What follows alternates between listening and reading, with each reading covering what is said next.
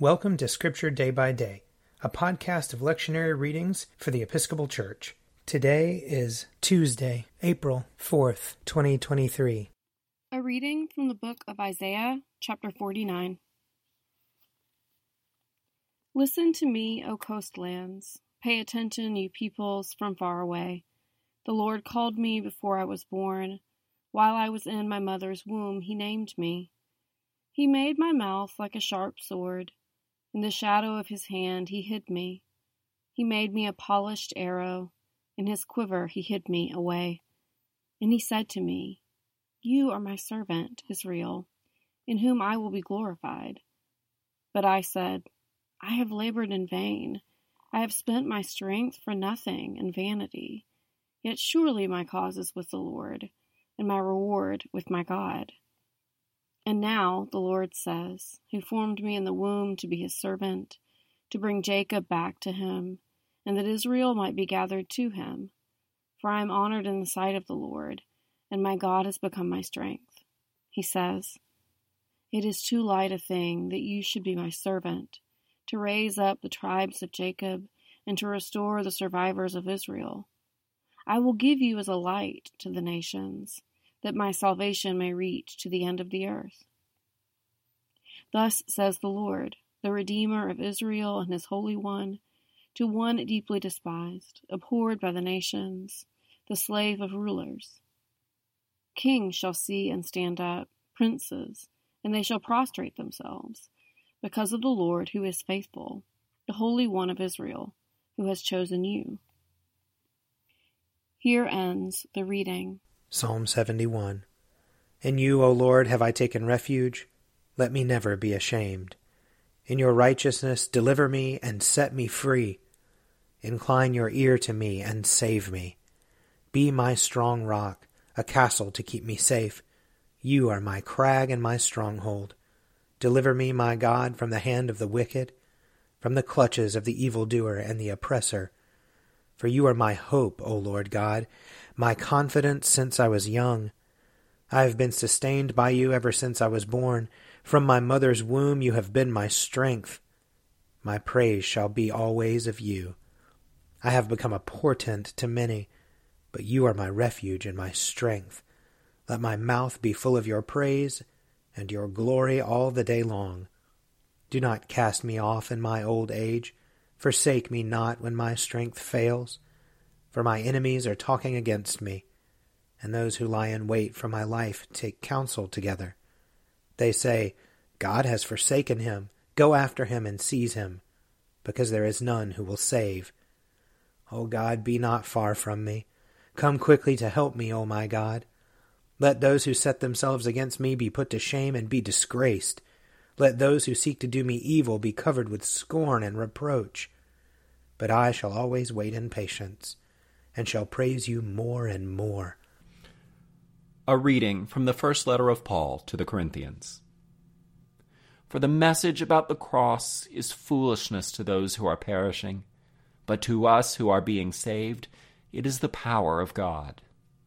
For it is written, I will destroy the wisdom of the wise, and the discernment of the discerning I will thwart. Where is the one who is wise? Where is the scribe? Where is the debater of this age? Has not God made foolish the wisdom of the world? For since in the wisdom of God the world did not know God through wisdom, God decided through the foolishness of our proclamation to save those who believe. For Jews demand signs and Greeks desire wisdom, but we proclaim Christ crucified, a stumbling block to Jews and foolishness to Gentiles. But to those who are the called, both Jews and Greeks, Christ, the power of God and the wisdom of God. For God's foolishness is wiser than human wisdom, and God's weakness is stronger than human strength. Consider your own call, brothers and sisters. Not many of you were wise by human standards, not many were powerful, not many were of noble birth. But God chose what is foolish in the world to shame the wise. God chose what is weak in the world to shame the strong. God chose what is low and despised in the world, things that are not, to reduce to nothing things that are, so that no one might boast in the presence of God.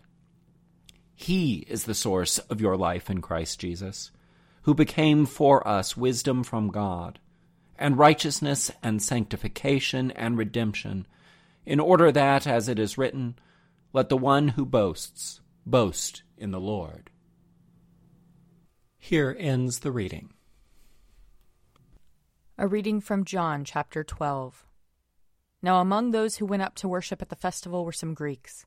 They came to Philip, who was from Bethsaida in Galilee, and said to him, Sir, we wish to see Jesus. Philip went and told Andrew. Then Andrew and Philip went and told Jesus. Jesus answered them, The hour has come for the Son of Man to be glorified. Very truly I tell you, unless a grain of wheat falls into the earth and dies, it remains just a single grain. But if it dies, it bears much fruit. Those who love their life lose it, and those who hate their life in this world will keep it for eternal life. Whoever serves me must follow me, and where I am, there will my servant be also. Whoever serves me, the Father will honor. Now my soul is troubled.